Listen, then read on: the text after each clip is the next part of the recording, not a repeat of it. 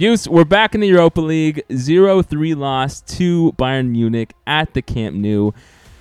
Just devastating, right? We go back to that pre-season video with us and Jaleel, the purist, and we're talking about we're going to make round of 16, we're going to make quarters, semis. It's all gone downhill, even though we knew that the cards were stacked against us and we actually were out of the Champions League by the time our game started. You know, we had seen the Bayern loss, right, in Munich. We'd seen the Inter loss in Milan, the Inter tie. We just got rolled over by Real Madrid, and we've been pretty depressed. And so I want to start this, Yus, with just asking you about an interesting paradox, I feel like, of takes I see on social media, right? On the one hand, I see people saying, we're massively underperforming with the squad we have. Xavi isn't ready for the job. You know, this summer / last season when Xavi was in charge, we got Lewandowski, Rafinha, Koundé, Kessié, Alonso, Torres, Bellerin, right? And they're saying that Xavi is in a line of, you know, these like 2000s players who've become managers like Lampard, Gerrard, Neville, and Ole, who just too quickly became the coaches of the teams that they're emblematic of, and they're just not ready for it.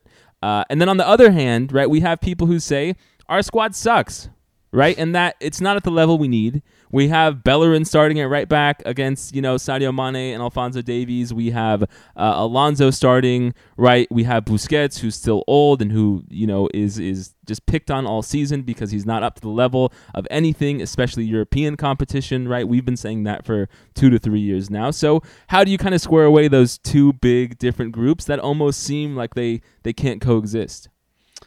Well, it's hard because we have faced quite a few injuries just to begin the whole thing, right? We know that Roberto is out. I think Gavi picked up that thigh injury for 2 games ago.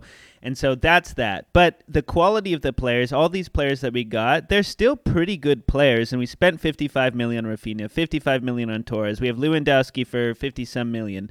And then we have Koundé. And yeah, I think, you know, just going back to that, we have limited options playing this game, but we still have a high-quality player, or we have high-quality players that can perform. But at the end of the day, I feel like, you know, in terms of the coaching, tactically, I still think Xavi is stagnant and doesn't always play to the full strengths of the players that he does have currently available to him on the pitch. So, for example, Bellerin is probably not anybody's first choice to play against Bayern and Munich in the second leg at the Camp Nou. But knowing that he's going against Sadio Mane and he is a slower player, he just came back from injury and all these other aspects, why is Xavi playing a high line and forcing Bellerin to cover Sadio Mane? And that's, you know, at the end of the day, that was the first goal that opened up the pitch. And so that's, you know, that in itself, is it Bellerin's fault that he's not fast enough? Is it Bellerin's fault that Roberto is hurt? Is it Bellerin's fault that Xavi chose Alonso as the center back instead of putting Balde as the right back and putting Alonso on the left back, right? So it's hard to, you know, balance these things and say like, well, is it the player's fault or is it Xavi's fault? Is it the tactics? You know, all these things. And then also consider that I still think after the game progressed, you know, going from the first half being down 0-2, and then going to the second half, I don't think we made the adjustments that we needed to strengthen the possibilities of our players scoring goals or putting shots on goal. We have 0 shots on goal. How many times did Dembele break that line, get into the back, and there was not much there for him to play with. I think, you know, Pedri was a choice that ended up losing a little bit of that strength on the left side in this game. But yeah, I mean, I think it's kind of got to boil down to his overall decision making, and then slightly. So you're just to have it clear. I mean, you put a lot of the blame on Xavi, right? I do, and you know, which is interesting to me, right? Because.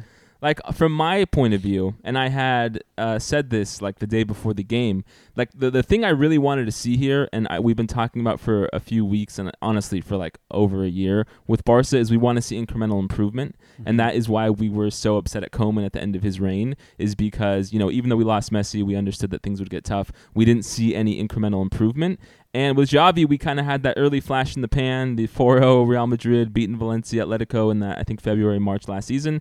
This year, we had, started off really strong, and then the October from hell hit us, and we slowed down. But in the last two games, right, against, Ernie at Bilbao and against Villarreal, we had seen some changes, right? We had seen Balde being an out-and-out starter. We had seen the reintroduction of Frenkie de Jong in the midfield, whether it was with Pedri and Gavi or it was in like a four-man midfield. And so coming into this game with Xavi putting the lineup out that he did, I thought he was making changes and adapting, right? Not, of course, yeah. And I mean that over the rest of the season, right? Okay, Frenkie was out there. Balde was out there starting, not Alonso at left back. You had Pedri as like an inverted left winger trying to, connect with Frenkie or with Balde and try and create some offense on that left side, which we have bemoaned a lot because it's been stagnant, except for when we see like Jordi Alba and Ferran Torres who have a good repertoire together. And so, I don't know. I mean, from where I'm standing, I feel like Xavi has made adjustments lately, and it just didn't pan out against one of the best teams in Europe because they are one of the best teams in Europe, right? And they just have... Xavi has made those lineup changes, and I agree with that. And we have spoken about wanting to see those changes. But as the game progresses against Bayern Munich, we don't shift our tactics to overcome our deficiencies. And so I think, as you're saying, the connection between Alba and Ferran Torres, why didn't we inject them early in the game when things weren't working, when we're down 2 goals, and then try to shift the momentum to the left side of the pitch instead of relying on Dembele, who is not doing a really great connection with Bellerin. It's not really either of their faults, I don't think. Oh, it's bad. Really bad. There was that one right before halftime when Dembele cut it into Bellerin and he tried to like dummy it, but no one was behind him. It was really rough. But, I think it's a bit tough for me to be super... I feel like you're going down a path of like analyzing the changes in the game, and it's a little bit tough for me to buy into that anything would have helped, right? Because we allowed that goal in the 10th minute, Sadio Mane, then we allowed another goal in the 30th minute. Like by the time Xavi was going to make any changes, we were done and dusted. And the team, as Xavi, one thing that's pissed off a lot of people on social media is that like before the game, Xavi was saying, whether we're in or we're out of the Champions League, we're going to fight like lions in this game, right? And then we obviously come out and just look like very dejected and no one really trying that hard, I thought, besides Balde and Dembele. And then we come after the game and Xavi's like, well, watching Bayern win or watching Inter Milan win really threw us for a loop and we were dejected. And so I have a little bit of a hard time kind of taking a look at how the in-game management went because it was just, once Sadio Mane scored in that 10th minute, I feel like with just the baggage already on the game, it was over.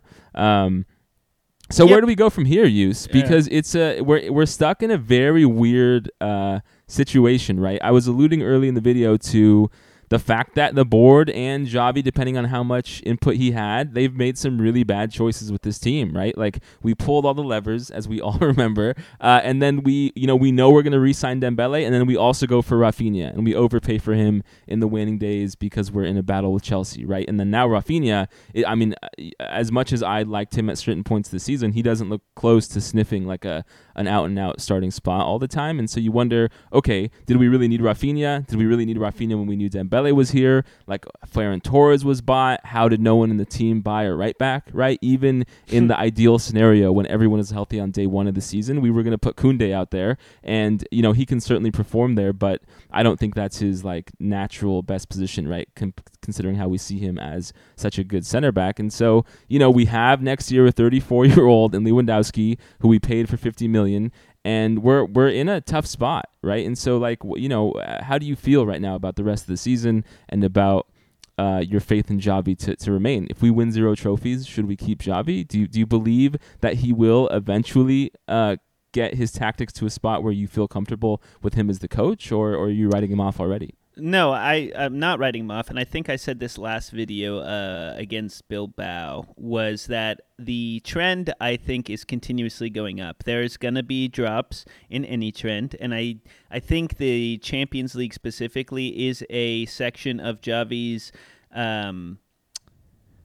progression that has not been the highest upswing. Although, I think, coming into the Europa League, he'll be against a lower tier of teams and able to kind of learn a little bit more from the Europa League and then use that. I don't know about that, Yus.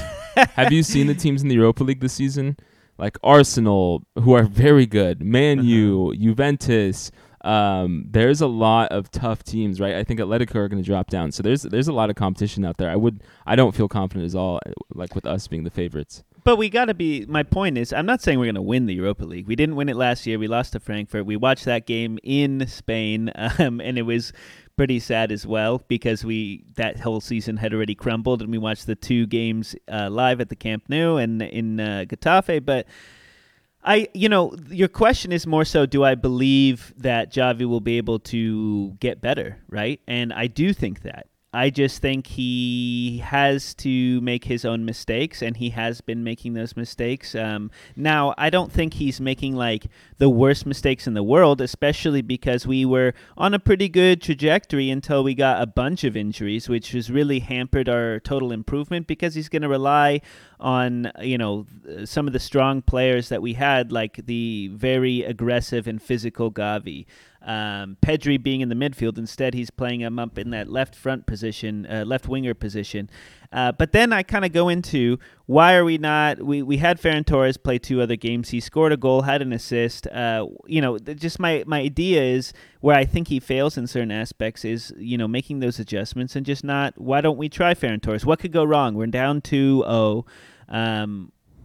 I don't know. I do think he's going to be on the upswing. So I'm not saying Xavi out. I'm not going to be a hater. Koeman in itself was just so stagnant, and it was the same play style every time. It was like basically cross, get it to other De Jong, and then try to get a header or something, right? And I don't see that. I think Xavi's way more creative. I think he has tried different tactics. So I'm not writing him off, and I don't want to go down that road. I don't want to be a toxic Barca fan. Let's just put it like that. One of the and I would agree with you, right? I mean, kind of like I said before the game, I wanted to see Balde and Frank de Jong out there. I did see them out there. As boring and lackluster as that game was, we had some chances, right? Like there were certainly some chances where if Dembele was on his form from last game, things would have went different.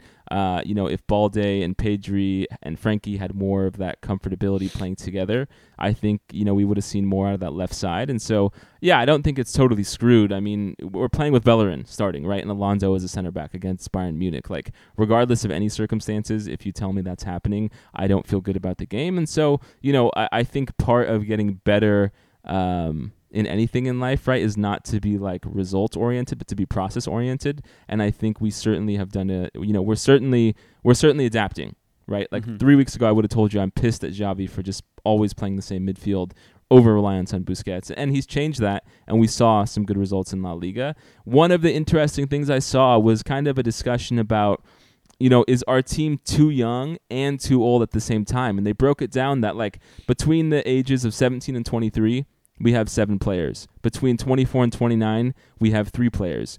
And then 30 up, we have 6 players, right? So, like, you see that we have a lot from 17 to 23 and a lot of 30 plus. And then you look at a team like Man City right now. From 17 to 23, they have 2 players. 24 to 29, they have 9 players. And then 30 plus, they have 5. And, that's just a very, vague look at the situation, but it is kind of true, right? Like we're hurt in this game because we didn't have an 18-year-old Gavi play, right? We're hurt in this game because our best player is a 19-year-old midfielder who's playing as like an inverted left winger, which he hasn't done much of. And so, you got to assume that if the coach is up to it, right? If Xavi's up to it, a lot of these young players in that younger bracket will improve over time. Are you surprised at all by that age graph?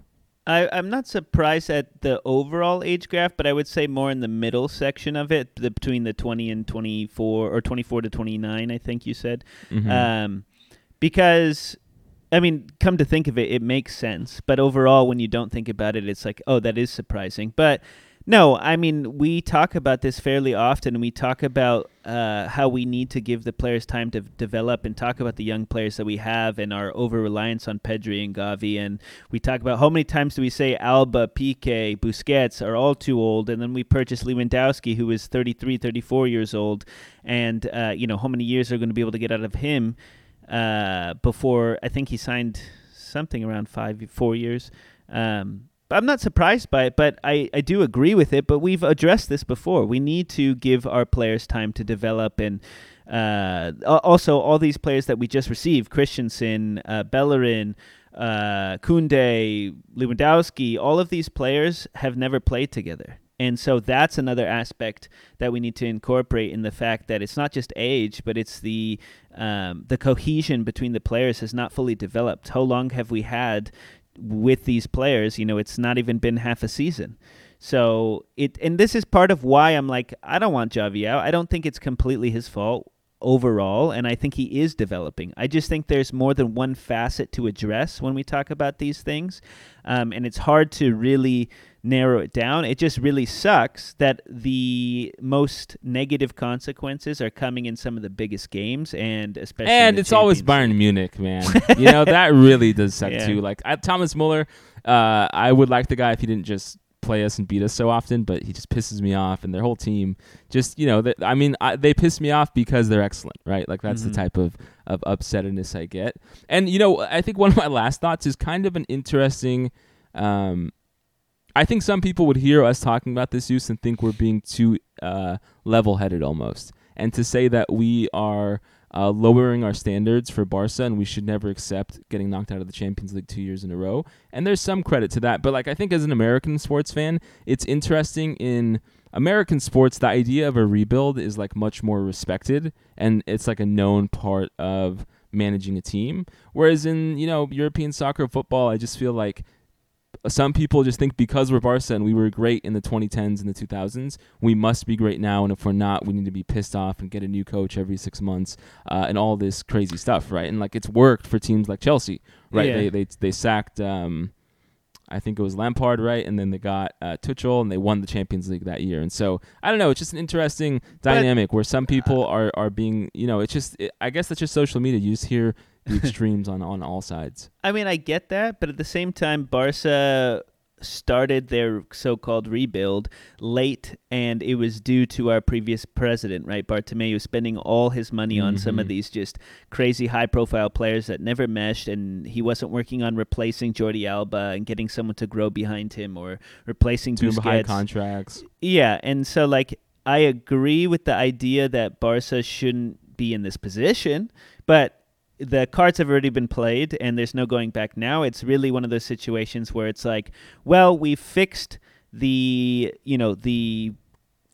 disease that infected us, which was Bartomeu, and we're moving forward. We didn't really though, right? The rot of that issue is still there. We're starting Busquets still, right? That's true. Jordi, there was at one point I think where we were talking about should Jordi Alba have started.